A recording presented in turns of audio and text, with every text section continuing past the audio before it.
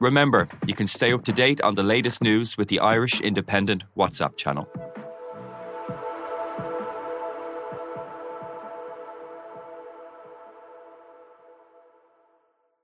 Listen and follow the Left Wing Rugby podcast with me, Will Slattery, and Luke Fitzgerald. As far as I can see, I always want to get in the Irish team, and that should be every young player's dream and ambition in this country. And if you're playing in a place where you're not going to get the opportunities in the big games, that they're the ones that get you picked.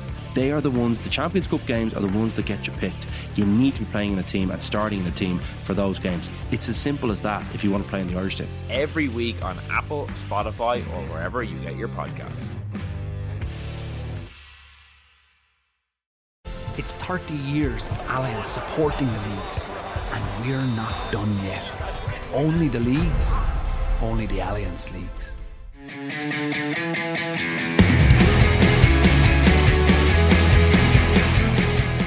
Hello and welcome to the Throw-In Independent.ie's GA podcast in association with Allianz. I'm Will Slattery and I'm delighted to be joined for our chat looking back on the football weekend by Dick Durkin, Donncha Boyle and Sinead Kassan. And although there was plenty of on-field intrigue over the weekend from Dublin's first win of the campaign over Tyrone and Kerry edging Mayo on Saturday night, Donncha, we might start off with the kind of ongoing dispute between the GPA and the GAA that's kind of gathered more steam over the last week or so.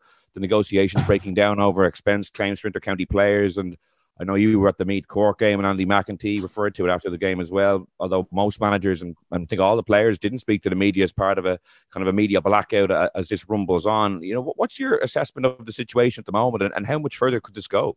It's a very tricky one because like it on the face of it, absolutely, you know, now that crowds are back, return to the 65 cent a mile. I think there's no doubt about that. The fact that it's been restored, I think, as of Friday night, and that any outstanding money is in the process of being paid, that should have been taken care of a little bit earlier. I don't think there's any doubt about that. The other side of it is, I didn't sense any great outrage over the last couple of weeks about this. I certainly got none of it from either the Meath or the Cork camp. They seemed very happy. Andy McEntee's literally one line to us was saying, listen, there's no problem in Meath, but if there is a problem elsewhere, we have to stand up for him. And that was the only line he gave to the media. So it's a very tricky one, but I'm not sure the level of outrage that exists there. And I'm sure that as this negotiation goes on this week and positions harden, I'm sure that the GAA will be very conscious of that.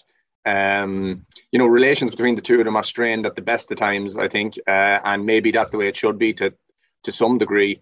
But I'm not sure that that there was the widespread anger among players that might be the impression, because I've certainly over the last couple of weeks got none of it, and there was definitely nothing in Navan yesterday after the Meath Cork game on the pitch. I know a couple of players did stuff with local media, and as far as I could make out, they were largely unaware of the issue, or certainly weren't motivated by it. So that was my sense of it over the last couple of weeks and on the pitch in Navan after the game yesterday. Yeah, Dick, as a former player yourself, like where do your sympathies lie, or what's your view on it? It was an interesting discussion last night in League Sunday. Tom Parsons of the GPA was giving his view. Colin O'Rourke was giving an alternative view, saying maybe the players were asking for too much, or that they should be, you know, content with what they were being given from the GA. What's your take on it? Yeah, well, I suppose sort of blindsided a lot of people when it came up last week, because like we're in the middle of March now, and if there had been a real chronic problem with players in counties not getting paid expenses, and there was something unhappy, as Donncha said, you'd have heard about it, you know, irrespective of anything coming from the GPA. So it's like all of these things, well, the devil's in the detail. I think there's a lot more going on here that we haven't been told. As you said, and you're going to hear more of what the Meath management and the Cork management give, that this isn't across the board. So again, if you go back to the GPA's initial statement, you could read it that no players have been given any expenses at all this year, and that just does not seem to be the case. So, you know, I think the questions have to be asked, well, what exactly are they looking for? And again, what counties are not being paid?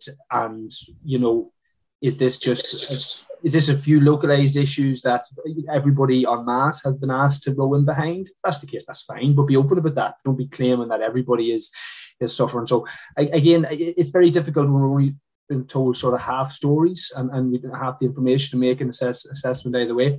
I think there's an element too that I think Colin O'Rourke tried to articulate last night. I'm not sure if he came across a wee bit too anti-GPA, is that what are the GPA looking for in terms of a sustainable model for the intercounty game? Because I don't think anybody could agree that it should be okay that a county team should be asked to train 7 days a week, around the championship season, and that can be funded carte blanche, because that's effectively what Tom Parsons was saying last night, that if that's the case, well, so be it. The players have to be covered for it. But the question is, in terms of player welfare, sustainable amateur model, where's that conversation in line with expenses? Because the two of them have to be had at the same time.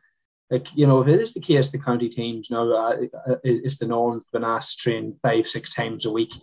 That's not sustainable. Like, that's not fair, and it's not sustainable. So that conversation has to be had in parallel, almost first, before any talk about expenses are, because you're going down a very unsustainable route from a semi-professional route. Like, I certainly could never have played for as long as I did if that's the way the game had become, and if that's the way it is becoming, someone needs to put the brakes on some way or another. Maybe expenses is not the way to do that, but it has to be reined in a wee bit. So again, there's a lot more to this that we just don't know, so it's hard to make a call either way on it. Donica, it does kind of feel it did kind of come out of nowhere last week. I know Joanne Cantwell was trying to push Tom Parsons on this last night, but how far do you believe this could escalate? The GPA are in a very tricky position here, because in some ways they're biting the hand that feeds them. They're primarily funded by GAA funds, and Tom Parsons' argument last night, they have to be very careful, because I've written this piece a few times, but I think people love their players. They love their county players. They want to see them get along. They never want to see them be out of pocket in any way, shape or form. And I don't think anyone's in any doubt, now that the crowds are back, the 65 cent a mile thing should come back, and that should be paid up, and everyone's get on with it. At the same time, I don't think the GPA as an organisation enjoy the level of support among just the general GAA membership as their local players do, as Dick did, say, in Curran when he was playing with Monaghan. I'm not sure they would look as favourably on the GPA as an organisation as people do at their local county stars. So the GPA, they have a tricky little line to walk here in terms of escalating it, because, they're within their rights to do something. But as I say, I sense nothing from their membership yesterday or in the last couple of weeks that would suggest that they can push this on much further, and no one will ask any questions. Look, the GAA and the GPA, there's a lot of brinkmanship down through the years, through different things. Like, they generally go to the wire and they generally find a way. And I think that's the way it's going to be again this time around. And it's definitely the way it should be. Like, I would have a little wry smile at the managers wading in behind the players. Like, I would say some of them did, some of them didn't. Some of them did, some of them didn't. But I would say for some managers, the worst 5 or 6 minutes after a week managing their county team is when 5 or 6 dictaphones are stuck in front of them after a match on a Saturday evening or a Sunday afternoon. Convenient for them, yeah. Yeah, when they got the chance to dodge it, I'd say they took it with both hands and went, and which is fine. Like, it's just part of the thing. But it's a tricky thing. But I think, look, this will be sorted. I think they need to just get around and figure this thing out. I know the GAA made moves on Friday night. And just one other point that I meant to touch on earlier. That Tom Parsons was saying, like, the GAA make huge money, and, therefore, the players are entitled to a slice of pie is fine. But it sort of glosses over the fact, and the GAA always make this point, and it's probably the one area they're pretty much close to untouchable on, is around 85 cent of every euro, 80 plus cent of every euro goes straight back into the games in some way, shape or form, be it capital projects, infrastructure, coaches, development, and that's, so it's not as if anyone's hoarding the money here and are someone that there's unfair, like, the money goes back into the games as they are. And, if you look around, and if your club is an all-weather pitch, or it has floodlights, or it has a ball wall, or whatever it is, there's a good chance that the same pot of money that the GPA are talking about contributed to that. Yeah, and it'll be certainly interesting to see over the next week, even let alone the rest of the Alliance League campaign, to see how these things develop and whether or not an agreement is reached. Dick, were you going to come in there? No, watch this space. Like I always say, players should play. Players shouldn't get pulled into stuff like that. I never liked it when I was a player. I think you have a small window there. You have enough energy and time to worry about just training and playing and delivering. It's for people who are, let's be honest, the GPA are getting paid to sort these things out, and it's their job to sort it out. If it's got to this stage and players have been asked to whatever about interviews, let's be honest, the way things have been there over the last few years, we're not losing a whole pile, and probably the GPA might reflect on how people might sort of say, well, with all due respect, the lack of media engagement there has been of the player group over the last number of years, it's not much of a leveraging tool at the minute. But I think players should be focused on playing, and any notion of strike, I think that was the word that maybe Joanne was trying to tease out of Tom last night, and he wasn't going to say it. If there's any notions of asking players to strike, you'll find that there won't be much support for that. That would be my opinion, because most counties are very well looked after, and there's a lot of counties, let's be honest, don't even really engage with or recognise the GPA. And that's a lot of people don't realise. Just get on with their business. They pay what they have to be paid. They look after the players, and that's it. And that will be the case. So just GPA have to be tread carefully on this one. Yeah, I actually just wanted to ask you one about that, Dick. Like, as a player, when you were there, like, did you sense that most people were like just passive members of the GPA and just kind of, look, if we get grants or whatever it is, we get it, it's great and all that, but I don't really sense a militancy among the general body of players. As you said, just want to get on with playing. Yeah, that would be the case. A passive membership would be. At different times, there might be a need or a want, and it would do certain things. But a lot of the stuff that they had been involved in there for a few years hadn't really an awful lot to do with the actual players themselves. They were really getting involved in other things that mightn't have necessarily had a direct connection with the players. So I think, to be very careful on this one, because if what was, and I haven't been speaking to anyone in Croke Park, I'm not involved in anything there, I'm not speaking on anyone's behalf here, but looking at what was put up on the screen last night in terms of the GA are happy to fund 4 collective sessions a night at 65 cents a night. That's more than I ever got when I played. That's a good deal, and that's sustainable. But there's another caveat to this, and this was the detail. I'm sorry, I know it's taken over the meeting. There's the whole move to amalgamating the ladies, the camogies, the GA at large. So all of this has to come on to how can we fund all of this sustainably? Because absolutely the ladies and the camogues should be getting whatever the senior men's players are.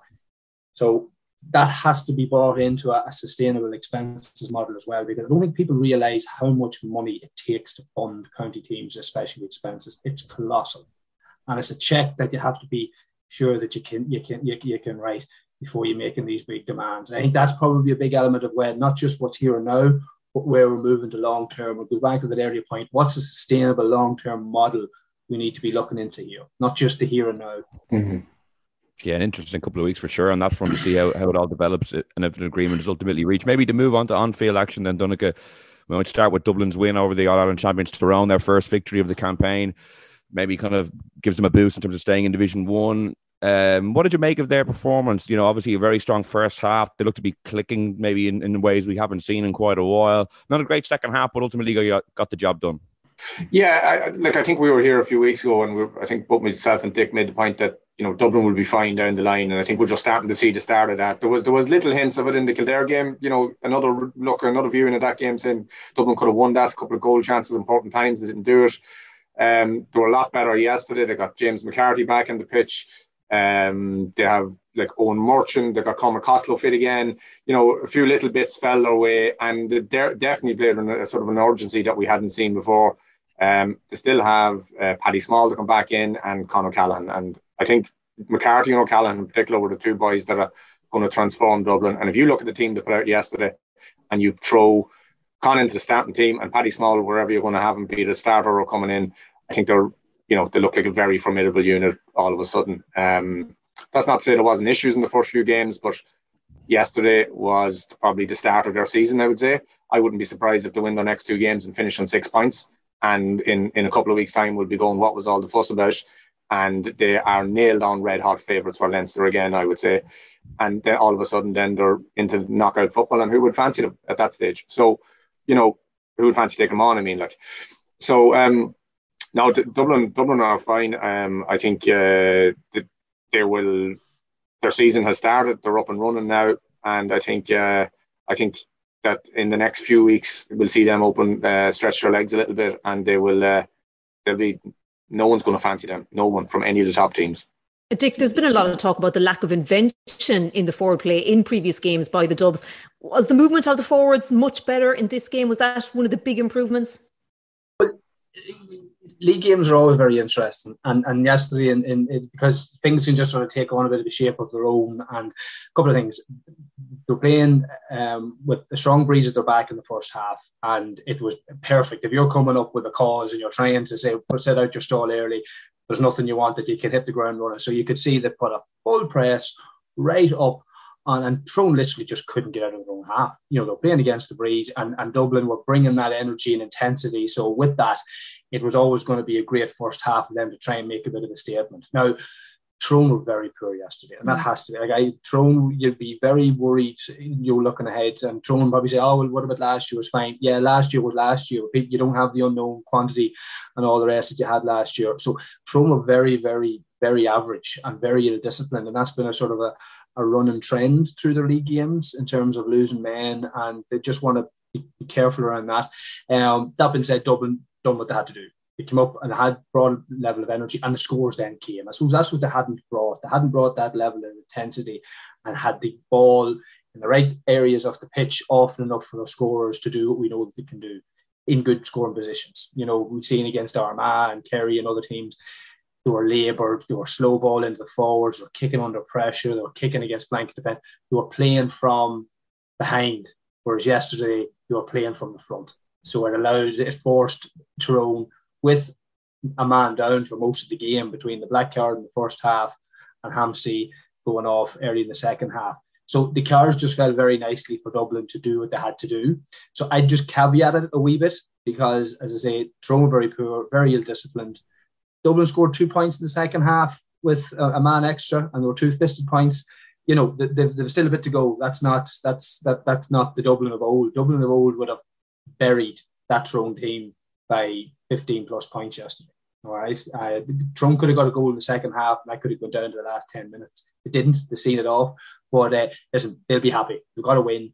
Pressure's off a wee bit, and they'll be looking forward to Donegal as a definite 2 points the way they're at the minute. We're always drawn to Dublin and the story because of how good they've been for a while. But in some ways, the story is Tyrone yesterday. Yeah. You know, it's round 1 and 2, you would have said, right, they're only back from the holiday, getting fellas back. And now we're in round 5, and you know it was very underwhelming. They have sort of they've lost a couple of players, just like dripped out of the panel, and you know I think maybe we haven't seen it yet, but that's going to bite at some stage. Just really going to bite at some stage because they've lost fellas who were either coming on. Like I think Tiernan McCann maybe won the Donegal game for them last year. I think he got 2 or 3 points off the bench from him. He's gone. They lost another handful of fellas, good experience lads. Mark Bradley, boys like that. I would agree with you. And the Paddy Hampsey thing yesterday, I thought was just when you like it was you're on a black, your experience, you've been around the block, you know, you're chasing the game a little bit, you know, you're just get on with the game. It's just like, we don't know what's going on, but like that little moment from a fella who is, you know, he's experienced, very accomplished intercounty footballer, and it's just needless, completely needless, and basically took the life out of their own challenge, really. Yeah, I think it's been poor stuff, let's be honest, in terms of the Armagh game yesterday. Mick McCarron should have got a red card. Like, it was a clean strike on Brian Fenton as well, and that's just petulance. That's all that was, frustration. Like, they're not carrying the mantle of All-Ireland champions very well, let's be honest. And listen, the Tyrone boys love nothing more than hear us talking about that, no more so than me from Monaghan, but that's the reality, and they've been a real, I tell you what, they'd be sort of a bookie's favourite, I'd say, they're relegated because they have to get, you know, points out of Mayo and Kerry, and the form that they're in. There's a big gap there. Just as we, you know, there's no 2 week break now for them to regroup. They have to get the performance levels up. They're playing like boys that just think they're a bit better than maybe they are, and they need to really just, you know, because whatever but retaining their All Ireland, which looks a long way away, they'll struggle to get out of Ulster. They'll struggle to beat Derry. So they really need to, and you could see the frustration in Logan and Dooher, like when they're, you know, surrounding referees at the end of the game, and there's nothing to be at the referee about yesterday. It wasn't the referee done them any disfavours. They need Dick, to come in on one thing about Tyrone, you mentioned the lads both mentioned there about the kind of players departing the panel. Like, what is the mood up around Tyrone? Are supporters questioning why guys are leaving an All-Ireland winning team like that? Like, it does seem like a strange time. For the last 20 years, you'd hear all sorts of stuff coming across the border, and you could be eating each other inside, and next thing they'd still turn up and win an All-Ireland, get to an All-Ireland final. So even where they're at, you wouldn't write them off, because there is almost, in spite of themselves, they'll still come out. But it just, in terms of the here and now, the performances just aren't at the level. You can't be using the excuse either. I think Donegal that was trotted out, coming back from holidays. Like, I seen them up in Oma against Monaghan. Like, these boys don't carry weight. Like, they trained and played longer than any county in the country last year in terms of an All-Ireland final and then club. So they're, fitness isn't really an issue for boys at this level anymore. It's not like it used to be when I was playing. You'd come out of January with a big arse on you and you'd take you till Easter to go. These boys are, they're fit. Fitness is not an issue. It's attitude. It's discipline is the problem. And so can they turn that around, Dick, do you reckon? Yes, the same way as Dublin have. Yeah. Absolutely. So they need to get back. There was no intensity. There was no aggression. There was no bar the petulance in the second half that you seen. There was no proper aggression and intensity. You go back to where they won the All-Ireland last year. It wasn't against Mayo. It was against Kerry. That just playing above themselves for 70 minutes. We haven't seen that from them there this year. And they need to find that back, or they'll find themselves just slipping into the pack very quickly. Well, it's just the other Kerry game, Sinead asking, can they turn it around? Like, the other Kerry game last year, what was it, 6 goals? They looked, they were shipping water, right. Whatever it was, 7, 8 weeks, whatever it was later, they turned it around and they beat Kerry themselves. So, they can absolutely turn it around, and there's plenty to be done, but time short. Like that doesn't say the tight season now. Like, you have weeks. But that's it. That's the difference. Is because the championship starts so soon this year. There is no breathing space after. They have Derry chomping at the bit, and they will be really relishing getting the cut at them. It'll be the first time in God how many years that a Derry team will fancy taking on Tyrone, and as quick as the league is over, that'll be that. Like, that, you talk about septic rivalries. There's nothing like Derry and Tyrone up in Northern Ireland. So, that they, Donegal will already have Tyrone on their sights for that, and Tyrone will be looking over their shoulder as well very quickly. The other big game of the weekend, Donegal probably Kerry Mayo on Saturday night. Kerry coming out narrow 1-point victors. Jack O'Connor, speaking afterwards, was very pleased with a backs against the wall win. I think he said there's been a couple of games over the last couple of years where Kerry maybe haven't come out on the right side of a battle like that. But it's interesting to read Joe Brolly's kind of assessment of the game in the Sunday Independent. He said it was dross, a woeful game. Seemed to be drawing conclusions on the health of the sport generally just based on Saturday night. Like, what did you make of it? Was he being overly harsh in his summation? Well, to be honest, it was a very typical modern high-class game of football, I think. Particularly on a night like that, there's a lot of bodies behind the ball, a lot of patience, people pick and choose their moment.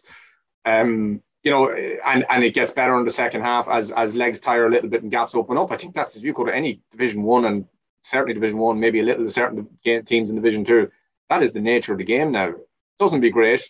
My own theory is that players should be sent on either a brisk 5k or 10k run before the ball is thrown in, and then the gaps are open and the game is a little bit because the amount of times the second half is a better game than the first half, and it's because there's little gaps open up and stuff like that. So, but as far as Kerry Mayo, like I think Jack's right. I think you dig one of them out against a team like Mayo, who are streetwise and going as well as they are. Like, you can take a lot for them.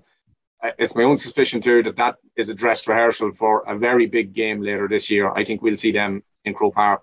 I'm not sure exactly what stage, but I do think we'll see them again. And I'd say it'll be a semi-final or maybe a final, depending on if both teams come out of Providence and that sort of stuff, or where they come in when they join the All Ireland series. But I think Mayo can take a lot from it too. Like, very few teams go to Kerry and win. I think even Dublin and pumped. I remember a couple of nights there was some big draws down in Tralee and stuff like that. So it's a very difficult place to go and win.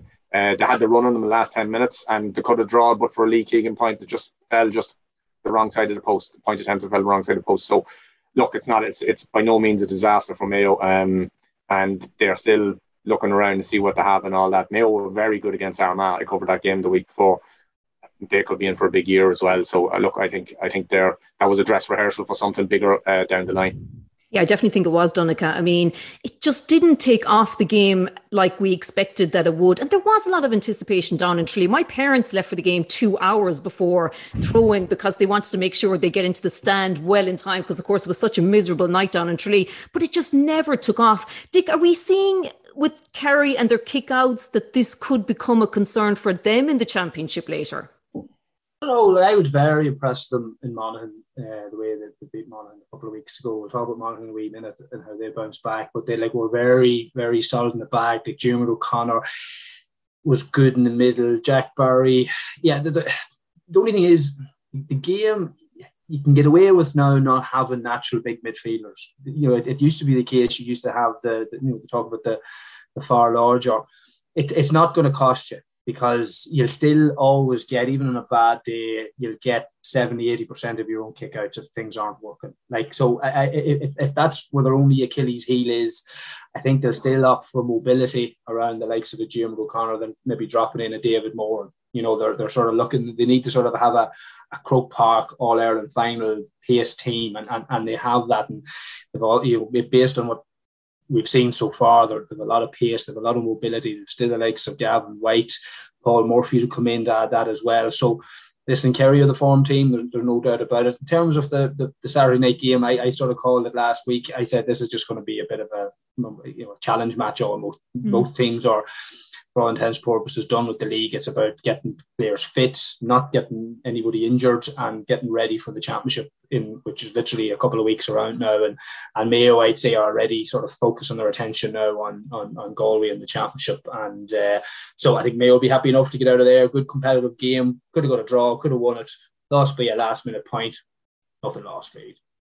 And as Donncha said, whatever bit later on in the year, they could even be playing in a league final potentially in a couple of weeks. They're probably still the two favourites. They could. Just the Kerry defence, Donncha, obviously when Paddy Tally came in, there was a lot of focus on that, a Tyrone man coming down and being part of a Kerry setup. They've only conceded one goal across the league. Have you been impressed with how they defended? To only concede one goal in 5 games is pretty good going. Yeah, that's the obvious thing. They like to look at Paddy Tally and draw the conclusion between him, and I'm sure he's brought loads. But I suppose there's natural improvement there as well, because those lads are still relatively young. They're still, they've only a few seasons. For every season they get under a belt at this stage of their career, I think they're going to improve naturally. I think they have some options now as well. It seems like they've they had the cornerback, I can't remember his name. But they do seem to have some depth there now in the defensive options that maybe they didn't seem to have. And Tyke Morley's playing very well, as Dick mentioned. Paul Murphy wasn't there, and they found a way to get by without him and win without him. So yeah, it was the thing we talked about all the time was did they have the back six, or did they have the defensive system, I suppose, more accurate way of putting it, to cope with the best teams. And all the signs are so far that they're moving in the right direction in that regard. Mm.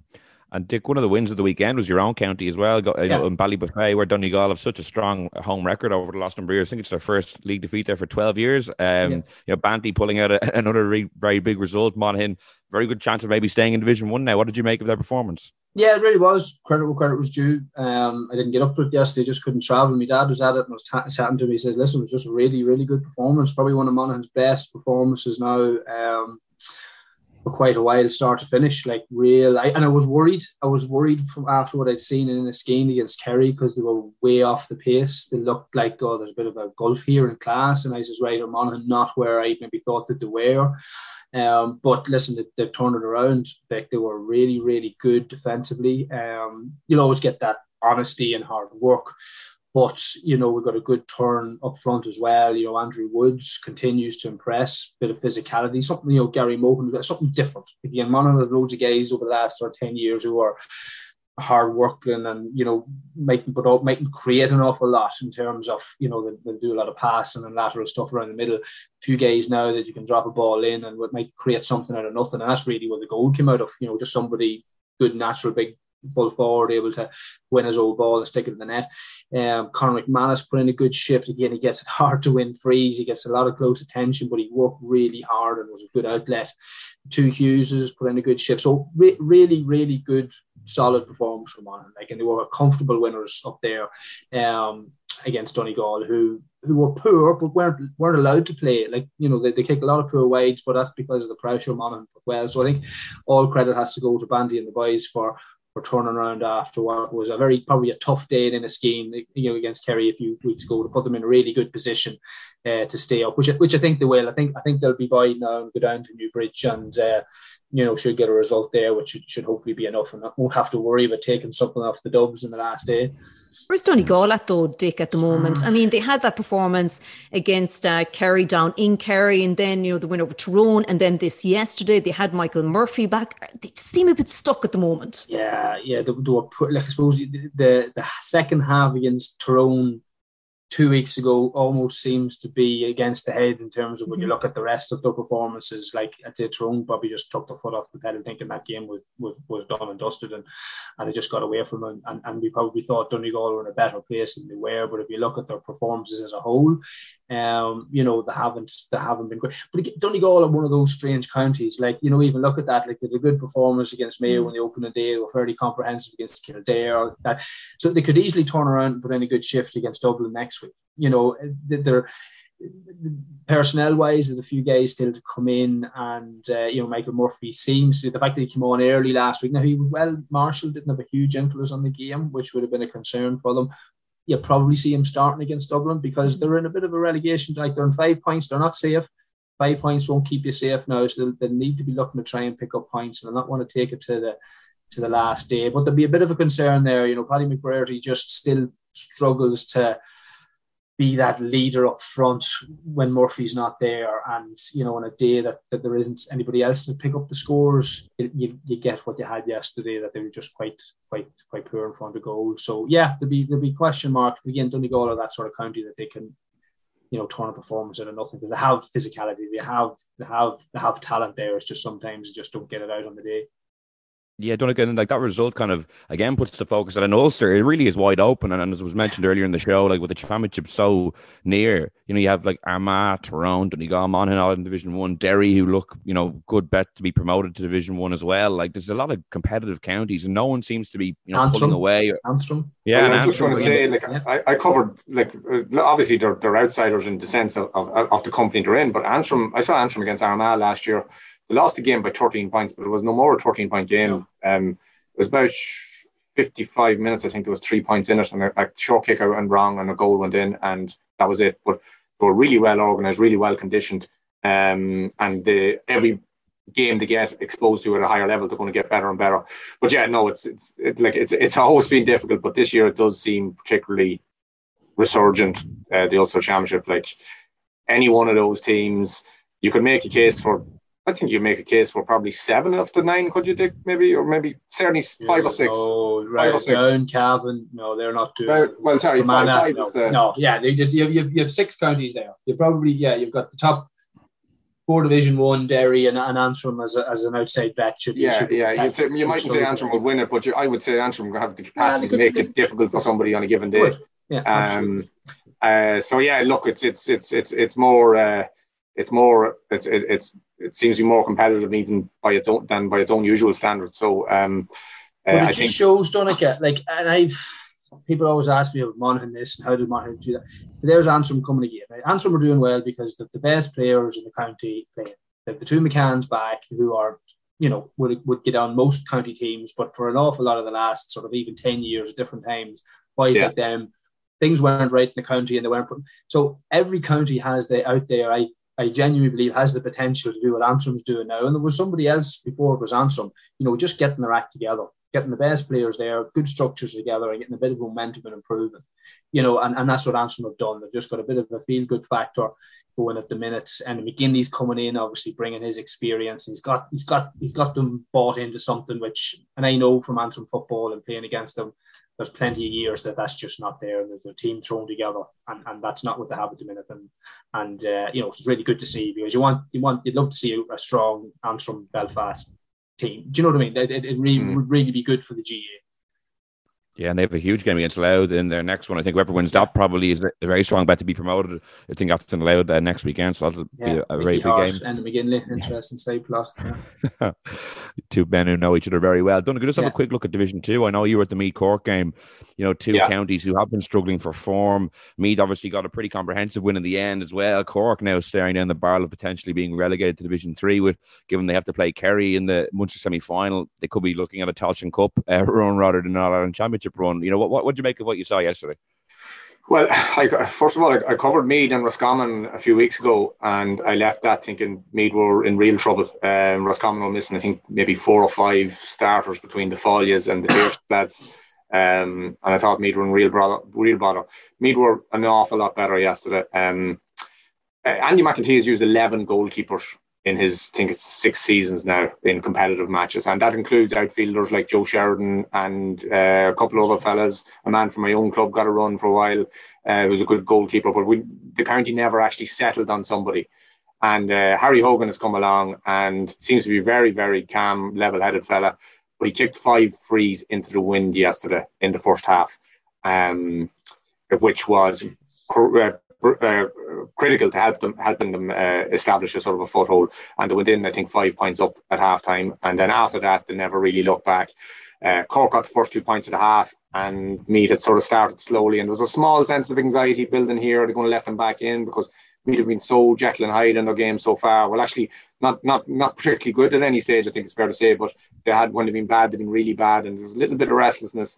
And then Jason Scully steered over a lovely point, and you could just feel the pressure lifting. And I think Meath hit 1-4 on the spin, which helped them effectively win the game. After that run, actually, they were 10 points clear at one stage.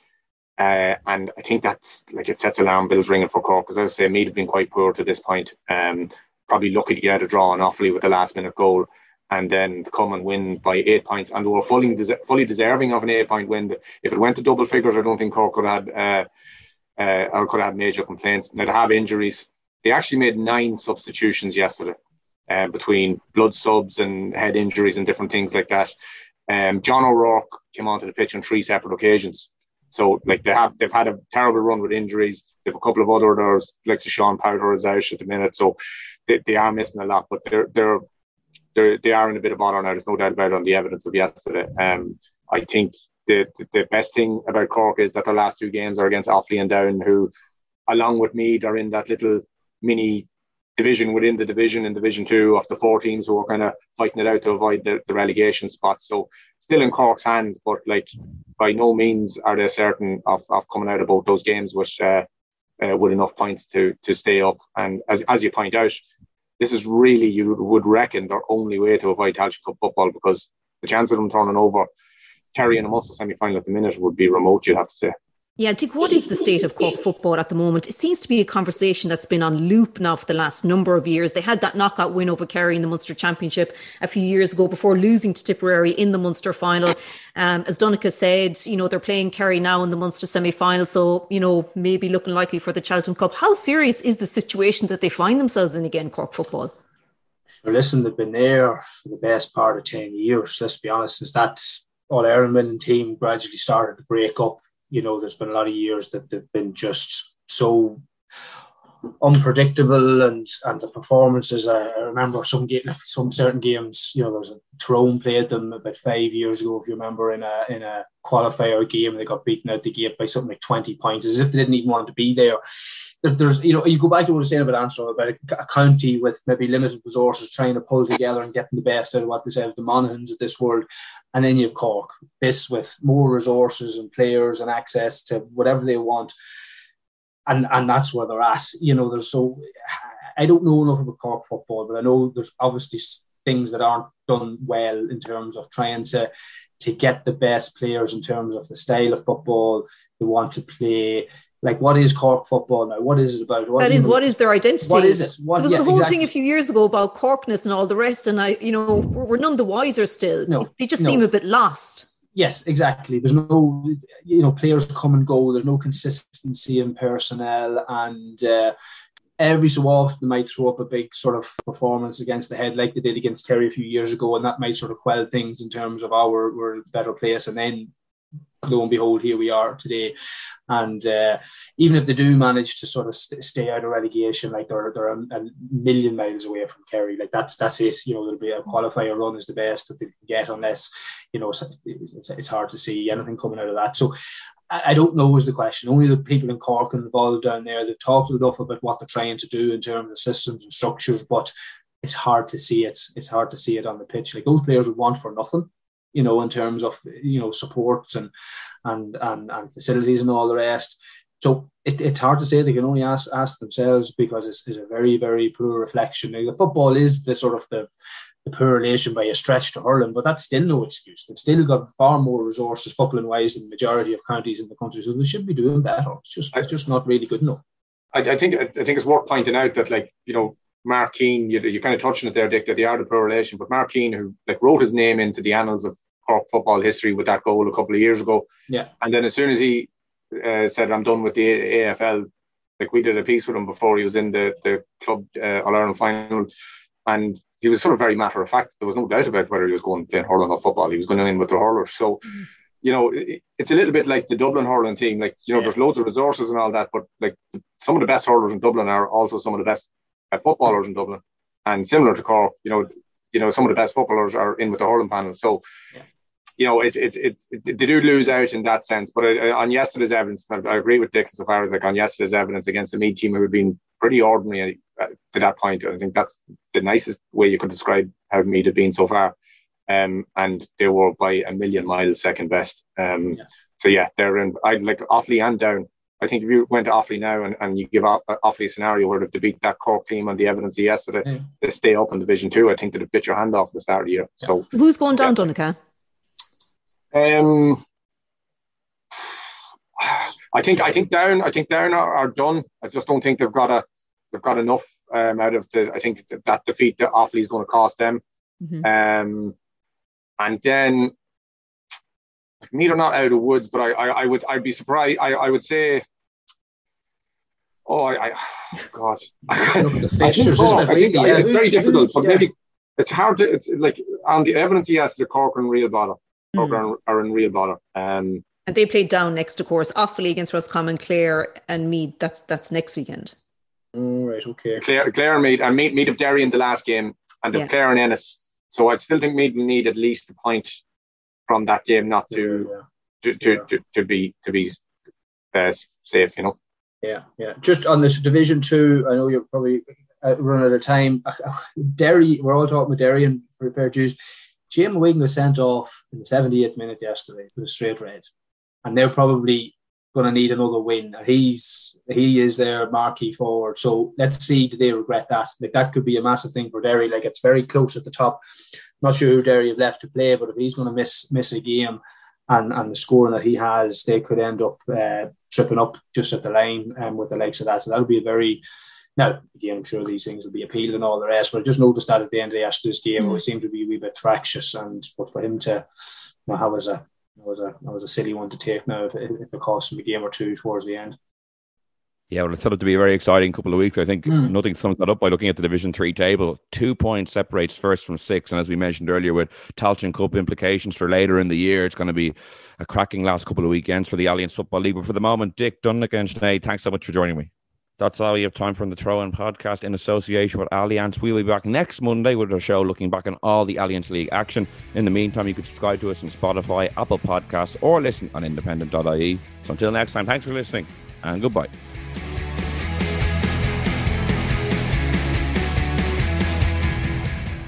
It's 30 years of Alliance supporting the leagues, and we're not done yet.